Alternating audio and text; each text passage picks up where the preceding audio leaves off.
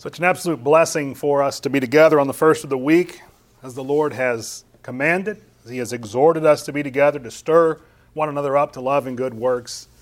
And yet it's not a chore. It is a blessing. It is a grace that God has given us to be able to come together in this way. We miss the ones that we don't see here with us. We know several are out traveling. Others are not feeling well.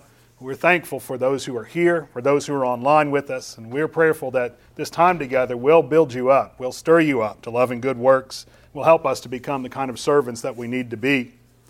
A couple of weeks ago, I began a study looking at this concept of the fact that as Christians, we are at war. And it's an important thing that we recognize that. We spoke a lot last time about just recognizing the fact that the enemy has already engaged us. We're at war whether we want that to be the case or not. We're at war whether we recognize it or not, and we are going to be defeated if we don't take an active attitude about being at war. If we lived in the middle of a war-torn country, we would not leave our homes without first preparing for the reality of the war that we live in. And we are fighting in a spiritual war. There are spiritual battles raging all around us and within us, even as we speak this moment. Satan is not letting up. And he's trying to insert himself even into our worship here as our minds wander to other things and aren't focused on God as they ought to be. You are at war. But fortunately, as we learned last time, the battle is the Lord's. It is a war that is winnable. It is quite winnable. Every single battle is winnable because the Lord is fighting for us and fighting with us. He's on our side and wants us to be victorious. And today we're going to look a little bit more about what that looks like on a personal level. If we are at war, then we certainly must put on the armor of God. As Chris has just read for us there in Ephesians chapter 6, we'll come back to that text more toward the end of the lesson. But I want us to think about what it means to have this armor that is from God. In fact, he says, put on the whole armor of God. He's given us a lot to work with.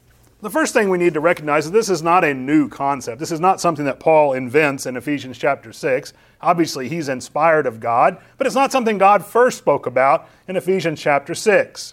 We began last time looking at this battle between David and Goliath. I'd like to go back there again, 1 Samuel chapter 17, because I think there is such a parable for us in this. You have this tiny young man going up against this giant, and yet he's victorious.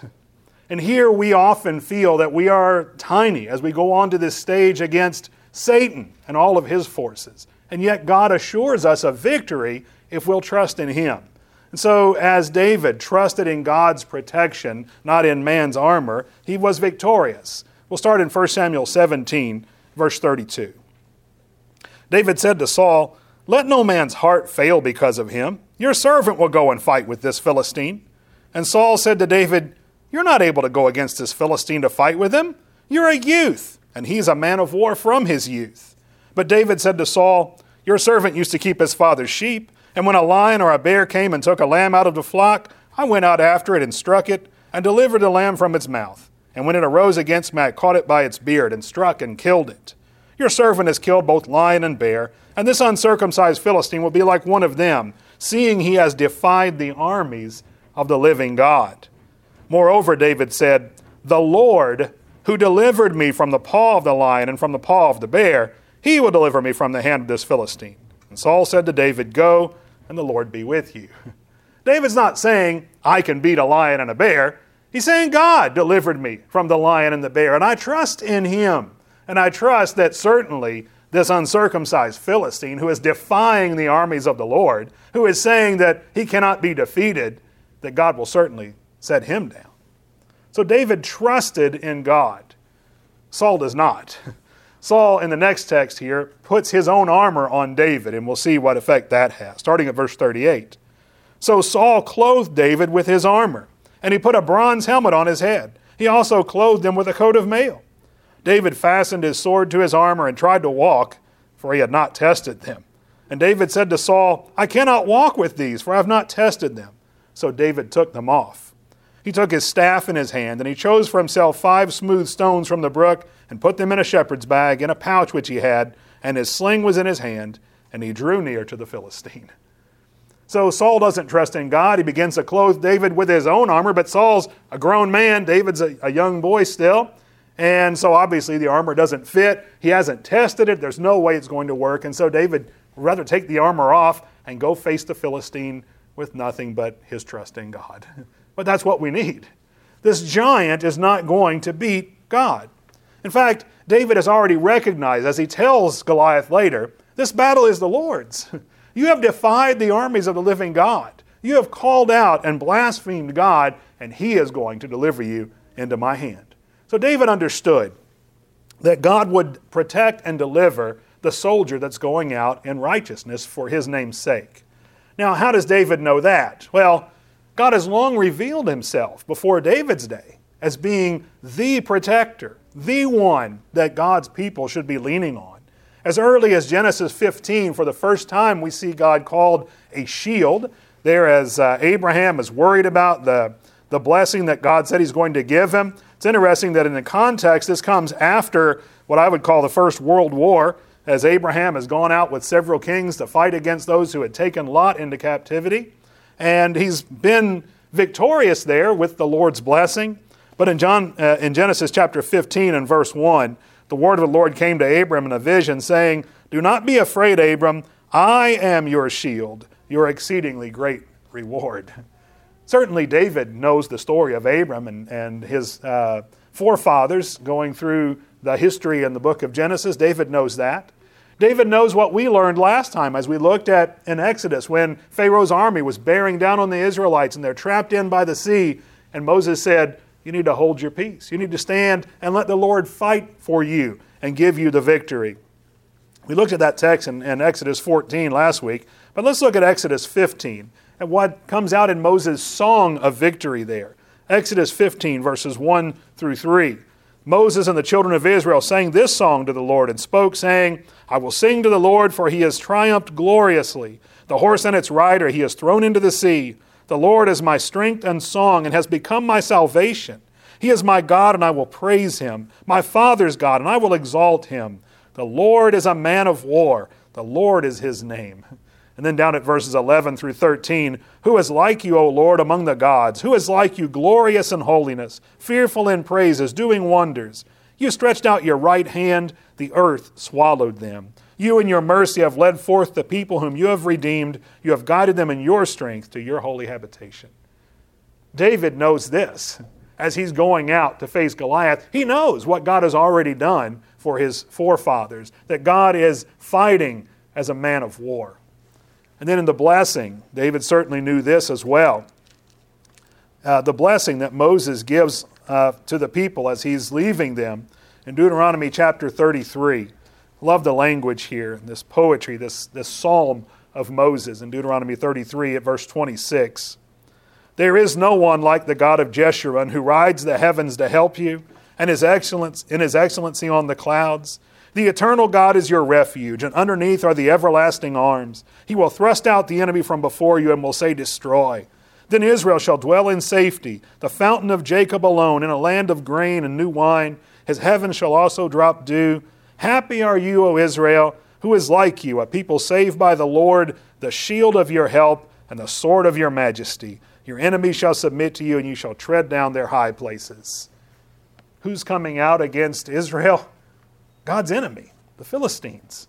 And David knows this as he goes up with the Lord as his shield and sword. These are concepts that have come from early on in Israel's history, and David certainly knows these. He rightly recognizes God's power to defend. I want to look at just a few Psalms. There are lots of Psalms that mention God in this way. I want to look at a few that are specifically from David. I want to see inside of his mind what he's thinking about later on as he's king, and he's having some struggles running from Saul and from others who would take his life. But in Psalm 3, we see how much David recognizes and relies on God as his protection. Psalm 3, verses 1 through 3, this is when David is fleeing from Absalom. Lord, how they have increased who trouble me. Many are they who rise up against me. Many are they who say of me, there is no help for him in God. But you, O Lord, are a shield for me, my glory, and the one who lifts up my head. It doesn't matter what others are saying. David recognizes that God is his shield. In Psalm 18, verses 1 through 3, I'm not going to read all of these. There's several in there. I'm just going to leave for you to peruse later. But in Psalm 18, verses 1 through 3, And this is when Saul has finally gone away and David's been spared finally from Saul's advances. Psalm 18, verses 1 through 3. I will love you, O Lord, my strength. The Lord is my rock and my fortress and my deliverer, my God, my strength, in whom I will trust, my shield and the horn of my salvation, my stronghold. I will call upon the Lord, who is worthy to be praised. So shall I be saved from my enemies. We sing these very words still. Look at this last part, verses 30 through 35. You'll recognize also from the song that's based on this psalm. Psalm 18, verse 30. As for God, his way is perfect. The word of the Lord is proven. He is a shield to all who trust him. For who is God except the Lord, and who is a rock except our God? It is God who arms me with strength and makes my way perfect. He makes my feet like the feet of deer and sets me on my high places. He teaches my hands to make war, so that my arms can bend a bow of bronze. You have also given me the shield of your salvation. Your right hand has held me up. Your gentleness has made me great. David trusted rightfully in the Lord. Let's skip forward to Psalm 33. I want to look at verse 20. Psalm 33 and verse 20, because this really sets the tone for the kind of battle that David understood he was in. Where he says, our soul waits for the Lord. He is our help and our shield. This is a spiritual battle. He understands that even in his battles against Absalom and his battles against Saul, that the true engagement was spiritual. And so it's a shield of the soul that he's looking for. The rest of those psalms are there. If you like these slides later, I'd be glad for you to have those. Those are all psalms of David. There are lots of psalms from Solomon and others that also mention God as his protector and shield. But I think you get the idea that this is not something new. David, the great king, the man after God's own heart, trusted in the Lord and found his salvation and his strength and his armor in God. In Isaiah, though, there's another concept, as we see that God himself is putting on armor. In Isaiah 59.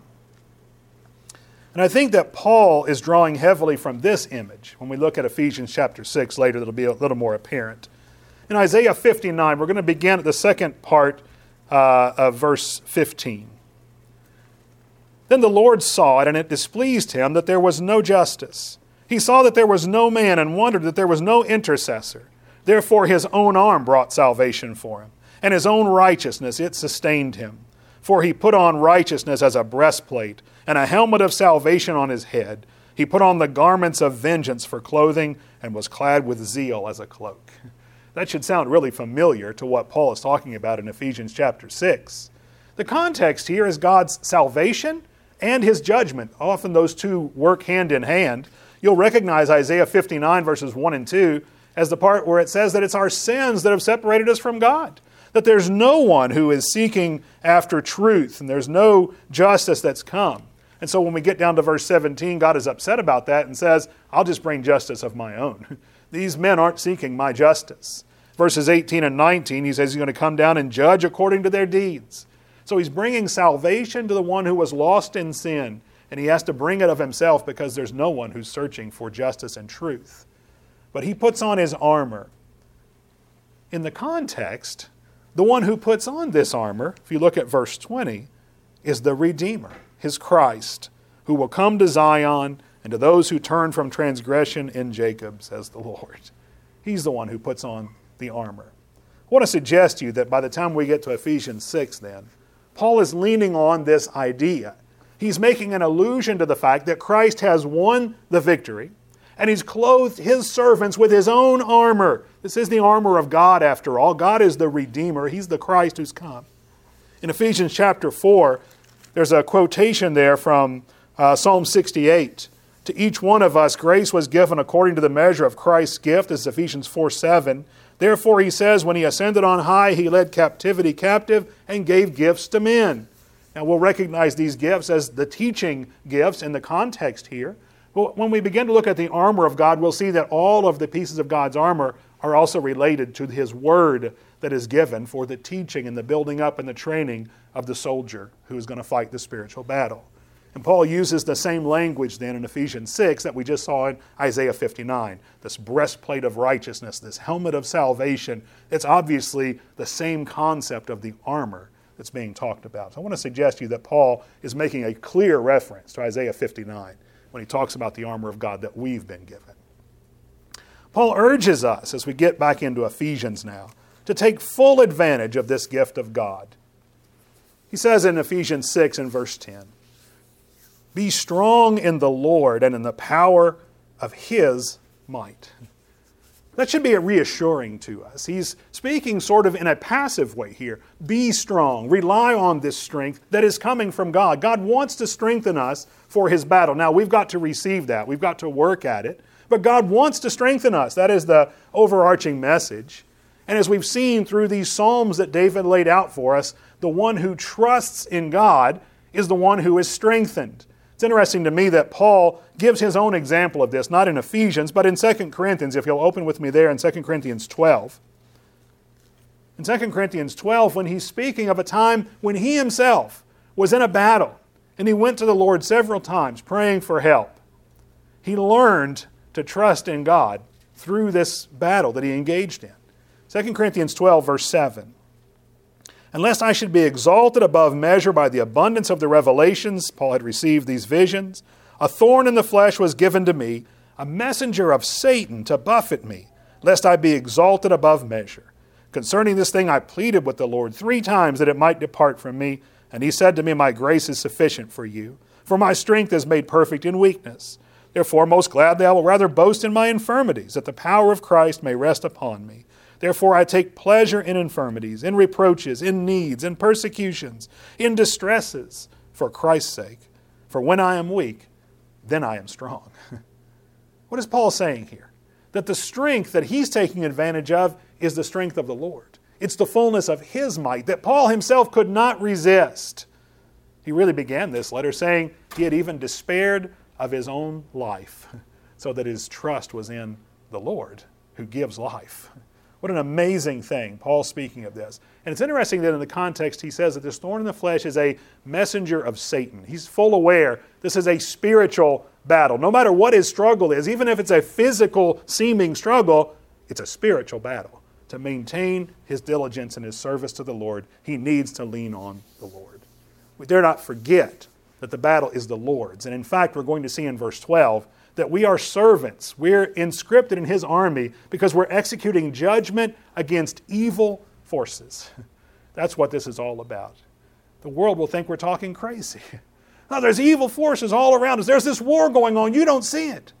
But you're under attack. We established that last time. When we're truly aware of that, we'll recognize that every decision I make is an engagement with the enemy. And I've got to be willing to fight against evil in every form. So He wants to give us His strength for the battle. He wants to arm us with the power of His might. He's not saying, you got this, Carl, go take it. He's saying, I've got this, Carl, go take it. That's what He told the Israelites when they were going to go in and take the promised land. He says, I'm giving it in your hand. You can't take it, but I'm giving it to you. And yet, they were fearful. We'll see that in a moment. But look at this, power of God's might, how often it's mentioned in the book of Ephesians. I want you to think about this context. In Ephesians 4, we already saw in verse 7 that Christ has won this victory, and He's been giving gifts in accordance with the measure of the gift that He received. Now, He won the victory entirely. He abundantly received all of the spoils of victory. Has He got enough to distribute? Absolutely. He's got it all. He's the Creator. And so He's got this gift that He can just keep giving and keep giving. Are we looking for it? Are we seeking to accept it? That's the measure of the gift He wants to give us, but we've got to engage. But going back then to Ephesians 1, I want to just see this phrase over and over in Paul's writing in Ephesians here. Ephesians 1 verse 18, he's praying that the eyes of your understanding may be enlightened, that you may know what is the hope of His calling, what are the riches of the glory of His inheritance in the saints, and what is the exceeding greatness of His power toward us who believe, according to the working of His mighty power, which He worked in Christ when He raised Him from the dead and seated Him at His right hand in the heavenly places. Do you see how important belief in the resurrection is to the soldier who's going out to fight? 1 Corinthians 15, Paul said, if you don't believe in the resurrection, then you are just a miserable person. You've lost it all. If your hope is only in this life, we are of all men the most pitiable. 1 Corinthians 15, verse 19. The resurrection is imperative because it shows the power God has to subdue all things to himself, even the thing we see as most powerful, death. Death is nothing to God. He can overcome death. That's giving us the victory. It's real power. And he says, I want you to be tuned into that power that he proved when he resurrected Christ from the dead. He'd already begun to show it in Lazarus and others that he brought, but when he resurrected Christ, he just triumphed over evil once for all. In Ephesians chapter 3 and verse 7, he brings up this idea again. Ephesians chapter 3 and verse 7, I have become a minister according to the gift of the grace of God given to me by the effective working of his power. How is Paul able to reach so many people? Paul, who was the great antagonizer of the church, became the great preacher. He took the gospel into the entire world, even into Caesar's very household. How? By the effective working of the grace of God and his power working in him. Not just in him. Verse 16, and that he would grant you, this is Ephesians 3:16, that he would grant you, according to the riches of his glory, to be strengthened with his might through his Spirit in the inner man. Verse 20, now to him who is able to do exceedingly abundantly above all that we ask or think, according to the power that works in us. You see what Paul's saying over and over and over? God's not saying take your arm and go in there and win the battle. He's saying I am abundantly equipping you with power over power over power. I've got this. Just go. Go fight. I'll give you the victory. But what happens is we put our trust in men instead. Well, we hope that things will get fixed in this country, so we better vote somebody in who will take care of it. Maybe he will, maybe he won't, probably won't. Well, we trust too much in the government. Maybe we trust too much in the preacher. Well, I got to find a church that's got a good, capable preacher because then I'll be able to do a lot. No, then you'll rely on the preacher to do everything. You got to be fighting. We like a good commentator. Well, that guy writes really good stuff. I'm going to get all his commentaries because he's the guy who helps me understand the Bible. Great. That's a good tool. But don't just rely on him. Study the Bible for yourself. But so often what happens is we just rely on ourselves. And then we get discouraged because we keep failing over and over and over. We must rely in God. Because people have always struggled with this. Psalm 118 verse 9 says, don't put your trust in princes, put your trust in God. 2 Chronicles 32 verse 8, when Hezekiah is receiving this warning that they're all going to be wiped out and the gods of the lands haven't stopped the Assyrians from coming in, he lays out the letter before God and prays. But before that, he encourages the people and he says, the one who fights for them has an arm of flesh. The one who fights for us is the Lord. And the people were encouraged. Hezekiah was a good man. He remembered what David knew, and he strengthened himself in that knowledge. We must trust in God and not ourselves. Well, Paul says in verse 11, put on the whole armor of God. This is going back to Ephesians 6 now. It's something we've got to take very seriously. Sometimes we think, well, he's got all that armor over here. I might need the helmet today. I better grab that one on my way out. Oh, this breastplate, I didn't use it yesterday. I better put it on today just in case. So we take a piece here and there. We got to take this battle seriously. We cannot fight mostly by our strength, and then once in a while we'll call on him when it feels like it's really getting heavy. No, the whole battle has to be fought in his might. In Mark chapter 9, I want to read this text. We're going to allude to it again later. In Mark chapter 9, Jesus has gone up into the mountain. He's transfigured before Peter, James, and John up in the mountain. But the other 9 apostles are down below. And this man brings his son, who's possessed by a demon, brings it to these apostles. He's looking for Jesus. He can't find Jesus, but he knows his apostles are capable of casting out the demon, so he goes to them, and they can't cast it out. And so there's an issue. And as they begin to tell Jesus about this, look at his response. Let's start in verse 17 of Mark chapter 9. One of the crowd answered and said, Teacher, I brought you my son who has a mute spirit, and wherever it seizes him, it throws him down. He foams at the mouth, gnashes his teeth, and becomes rigid. So I spoke to your disciples that they should cast it out, but they could not. He answered him and said, O faithless generation, how long shall I be with you? How long shall I bear with you? Bring him to me. He's talking about the apostles there, the faithless generation. And you'll see why in just a moment. Look at verses 28 and 29. Jesus casts out the demon. When he had come into the house, his disciples asked him privately, Why could we not cast it out? So he said to them, This kind can only come out with prayer and fasting. That tells us something about these faithless apostles. They hadn't even bothered to pray before they tried to cast out this demon. Can you see the picture? The first time, perhaps, that God had sent them out, that Jesus has given them this ability, He sends them out to cast out demons as they're preaching, and this demon comes up. What do you think they did? Oh, Lord, please help me. There's no way I can handle this on my own. What about the second time? What about the 15th time?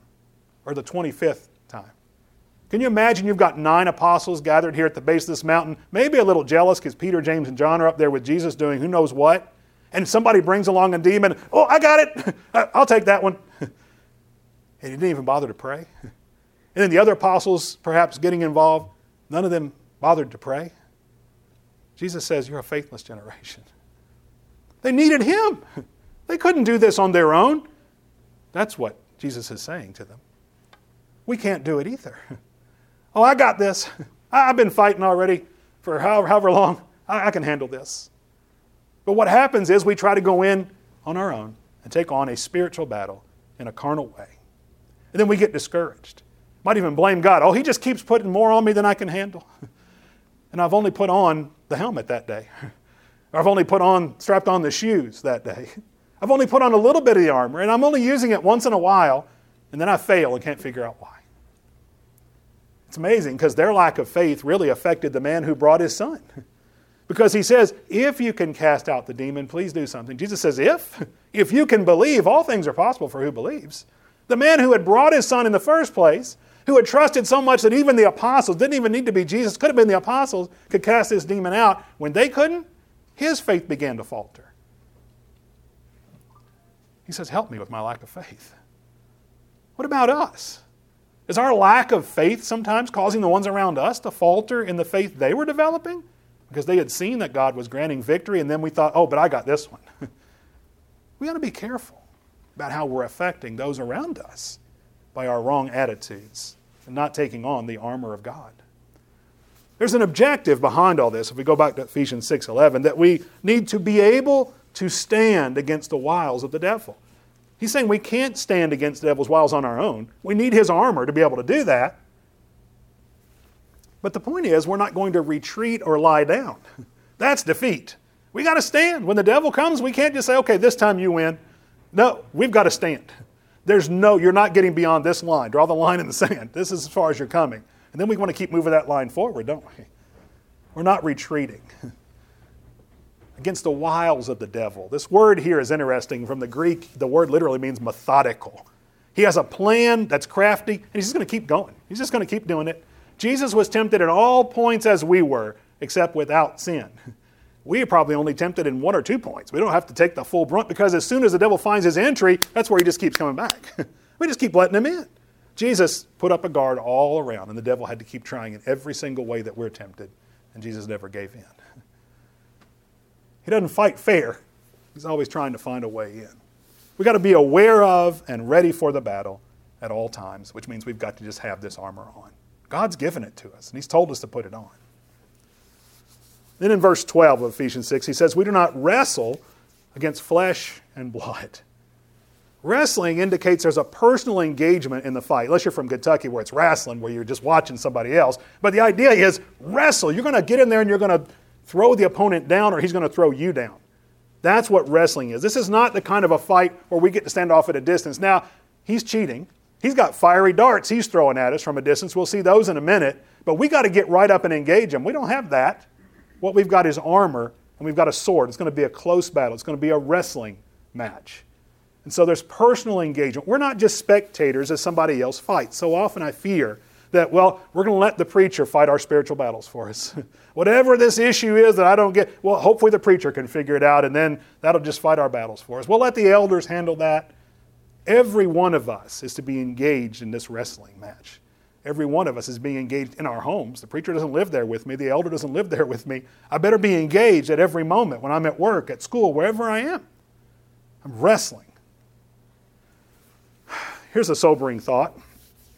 Commentator Coley Caldwell says that in many ancient Greek wrestling matches, the loser was slaughtered or had his eyes gouged out.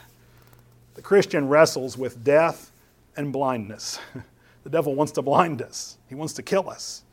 Can you imagine the desperation of the ancient contestant as he's wrestling, knowing that if he loses, it's death or his eyes gouged out? Our contest is no less desperate against sin and ignorance. We don't think of it that way. It's just a little sin. It's just a little trip up. No, it is a desperate battle for our souls. And the enemy is not some weakling. We tend to think this. There certainly is some teaching that, once you've got the Spirit of Christ, the devil can't touch you. Well, that's not what the Bible teaches. The Bible does say we can resist. But the Bible says he is powerful. Look at the language Paul uses here. We're fighting against principalities. That's like whole nations, powers, rulers of darkness. There are powers much greater than our own. We couldn't stand up against a nation. Most of the time we couldn't stand up against one big guy. David stood up against an entire nation in the person of Goliath, but he knew that God was in the fight. The enemy is also super evil. This is not an enemy that's going to once in a while take pity on us and let us off easy. He's evil. He's wicked. He is the ruler of the darkness of this age. He has a spiritual armies, that word host we looked at last time. There's armies of wickedness. It's not like we're just engaging in some weak battle. We don't stand a chance without God. And we need everything He's giving us. And so he says in verse 13, take up the whole armor of God. He said the same thing again? He's already said that back a couple of verses ago. The idea is don't just put it on, use it. It's not just armor that you can stand there and kind of look pretty on the battlefield. That's not it. This is not armor for show. We're used to seeing suits of armor like in a museum and they're all polished up. That's not what they look like in the middle of battle. They got holes in them. They got blood on them. They got scrapes all over them. They are not something that's just for show. They were meant to protect the body. And we have got to put on God's armor and use it. In Ephesians 4, Paul already had been talking about this concept where he told them in verse 24, put on the new man. Then he tells them through the rest of chapter 4 and 5 how to do that and how to use this new man. Therefore, put away lying. Therefore, speak the truth in love. Over and over and over again, how to practice the use of this new man. That's the idea he's doing with the armor here. Put on the armor and then take it up and use it. Go into battle with it. Live what you're doing. He said first that we needed to be able to stand against the wiles of the devil. Now he says, if we put this armor on, it'll make us able to withstand in the evil day. The point is that with this armor on, our victory is guaranteed. God says you will be able to stand against the wiles of the devil if you have the armor. You'll be able to withstand in the evil day if you have the armor. You will withstand. I'm guaranteeing it. But without it, I'm guaranteeing you're going to lose. Those are the only options. It's either defeat, destruction, or victory, destroying the enemy. And that's it. There's no middle ground. We don't get to play around with this. So God is very serious about this. So he says you're going to stand against the devil and you're going to withstand in the evil day. What day is evil? Well, Paul already talked about that in Ephesians 5, verse 16. Redeem the time because the days are evil. All of them. Sufficient for the day is its own evil. Jesus said, every single day is an opportunity for us to be destroyed in the battle. Now you may say, I thought I was going to talk about the armor of God. I'm going to. We're getting there. But I need you to understand why this is such an important matter. We are going to lose without the armor of God. Once we've done everything that God has prepared us with, then we stand. Verse 13 says, once He prepares you, you stand firm. I mentioned before Joshua and Caleb. I mentioned before when the people were going to go into the promised land. And they go in and they look at it and they come back and say, we can't take it. There's giants that we look like grasshoppers before them. Both Joshua and Caleb said, the Lord is giving us this land. Let's go take it. And the people said, let's stone them for saying that. They trusted in God. That's the reason they were going to go in. And God would have given them the land right then and there. Instead, 40 years they wandered before Joshua and Caleb, the only two that were allowed to then go in and see that land. 40 years. James 4 verse 7 says, if you resist the devil, he will flee. Now what James is talking about is when you're fully clothed in the armor of God and you resist, you stand in the day of battle, the devil's going to run. He's a bully. He doesn't expect people to fight back. When you start fighting back, he's going to run, try to find another way in sometime. You've got to stand firm. So let's look at this whole armor of God, these next few verses here. I think it's beautiful. There's an image here that Paul is conjuring up for us to see that I hope we'll be able to see, that I'll help you all see here. The first thing is you've got to gird your waist with truth. It's the belt that really holds the entire panoply together. We sing in that song, the panoply of God. That's the Greek word here. It just means the whole arrangement, all of it together. All of the defensive and offensive weapons all together is a panoply. And so the truth is the belt that holds it all together. It allows the Christian properly to battle. We cannot fight against spiritual hosts of wickedness with anything other than truth. It's not just religion that's going to help us win. It's not just having some kind of a game plan. It is truth that will help us win. And if we don't love the truth, we are not going to win against the spiritual hosts of wickedness. Look how Paul describes this in 2 Thessalonians. This is such a frightening text to me. 2 Thessalonians 2, beginning at verse 9. The coming of the lawless one is according to the working of Satan, with all power, signs, and lying wonders, same battle, and with all unrighteous deception among those who perish, because they did not receive the love of the truth that they might be saved. And for this reason God will send them strong delusion, that they should believe the lie, that they all may be condemned who did not believe the truth, but had pleasure in unrighteousness. There were a few battles in the Old Testament where it looked like God's army was insufficient to win the battle. And they go down to the battle and God has sent a rumor into the other camp, and the evil people all kill themselves. Gideon's battle was one of those. There's another couple of those where God does that. They all kill each other. God sent them strong delusion that they might believe the lie. They had rejected the truth. They were fighting against God and His people. And so God allowed them to believe a lie that caused them to go to their own destruction. We cannot fight spiritual hosts of wickedness except with truth. And so we cannot accept any compromise with truth because it brings devastating consequences on us. We have to employ absolute truth and not just some kind of religious truisms. Once in a while there's these kind of kernels of truth that come out of the Bible that someone will use as kind of their catchphrase. That's not the same thing as engaged in the truth. In 2 Timothy chapter 3, 2 Timothy chapter 3 verses 1 through 5, Paul says, "Know this, that in the last days perilous times will come. Men will be lovers of themselves, lovers of money, boasters, proud, blasphemers, disobedient to parents, unthankful, unholy, unloving, unforgiving, slanderers, without self-control, brutal, despisers of good, traitors, headstrong, haughty, lovers of pleasure rather than lovers of God." Whew! These must be people really easy to spot from a distance. Look how evil they are. Verse 5, "Having a form of godliness, but denying its power." They're not easy to spot. They look like sort of godly people. Even with that huge, ugly front of things that Paul described there, these people have a form of godliness. They've denied its power. They've rejected the truth that is what gives godliness its power. And so he says in verses 8 and 9, "As Jannes and Jambres resisted Moses, so do these also resist the truth. Men of corrupt minds, disapproved concerning the faith. They will progress no further, for their folly will manifest to all, as theirs also was." They're men who've rejected the truth. They look sort of spiritual on the outside. Maybe us. We better be careful with that. Rejecting the truth and not accepting only the truth in our fight has devastating consequences. That's where we start with the armor of God. And then he says, having put on the breastplate of righteousness. Righteousness protects the heart and the vitality of the soldier in this battle as he faces the enemy. Notice he's talking about a breastplate. It covers the front, the chest. There's no armor that mentions anything about the back. You're not turning your back on the enemy. You will die for sure then. You're going to front the enemy. You're going to face him, and you have a breastplate that gives you protection for your heart. And that breastplate is righteousness. Righteousness is the practice of that which is right and good. It's not knowing what's right and good. It's doing what's right and good, the way that God has revealed it. Our hearts are protected by righteous living. Now that makes so much sense when I say it that way.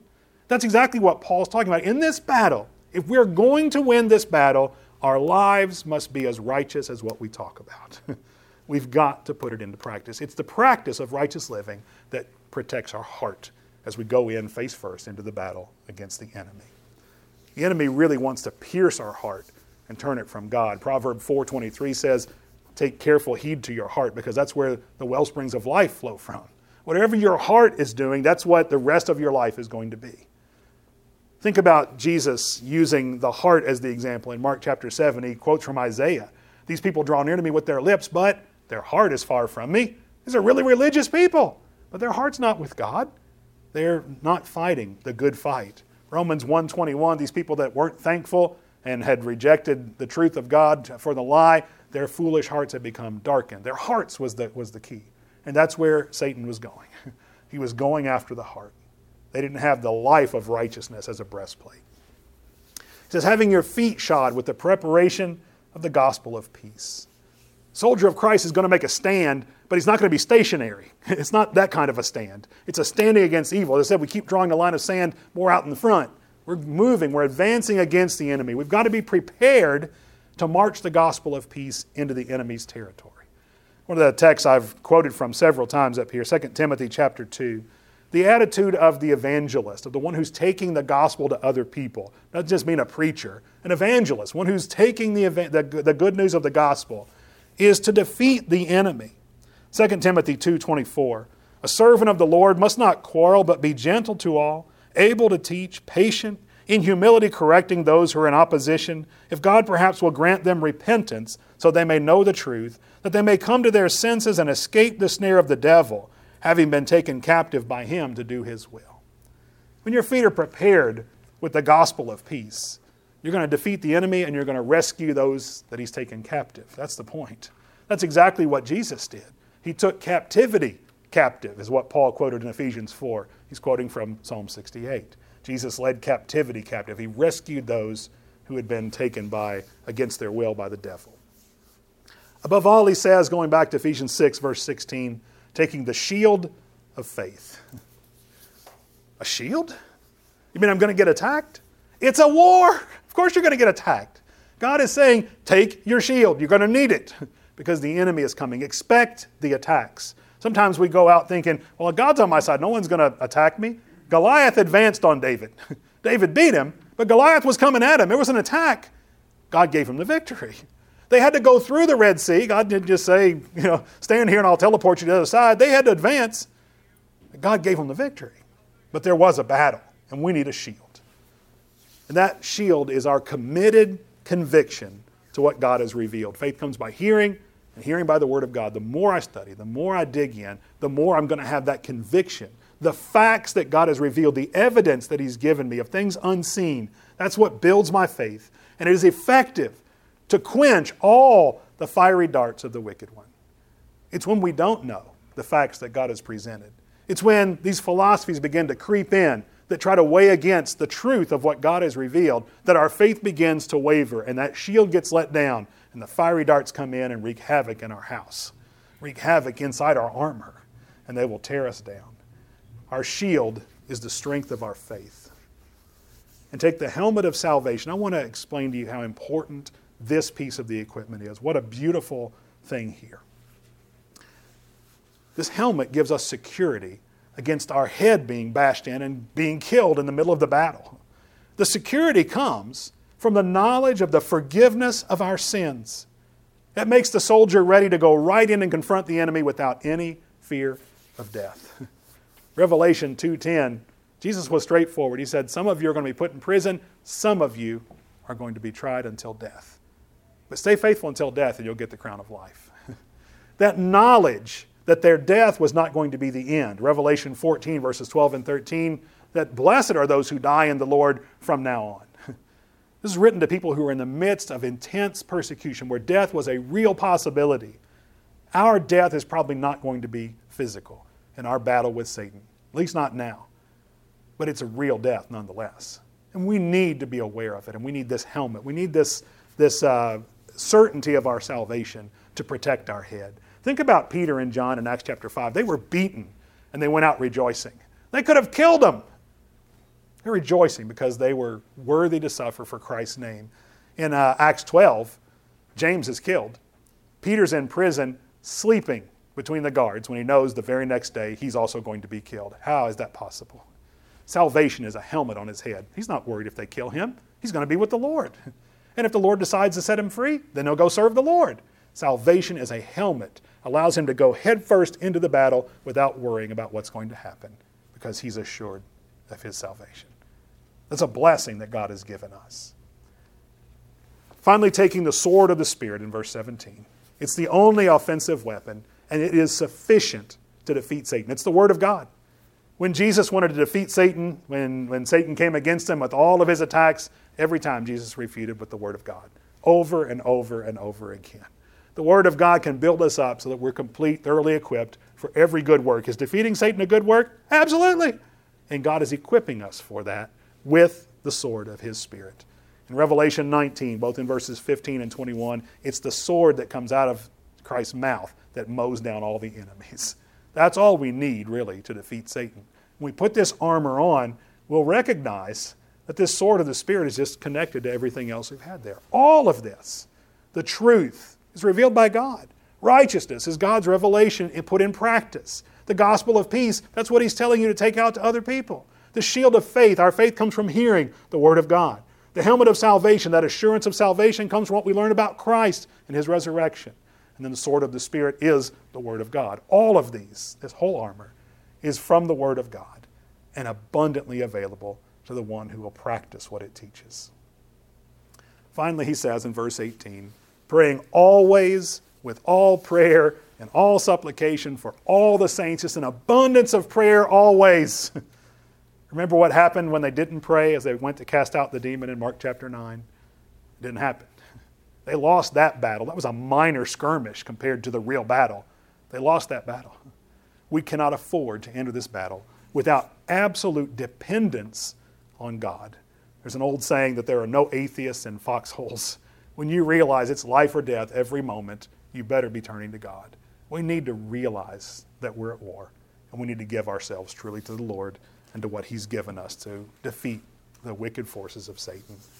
You are at war. Whether or not you realized it before, I pray that you realize it now. And I pray that you understand that God wants you to win each and every battle of this war and the great war overall. God wants you to win. He's assured you of victory if you'll do things the way He says. That promised land is just given into your hand. The question is, have you put on the armor of God?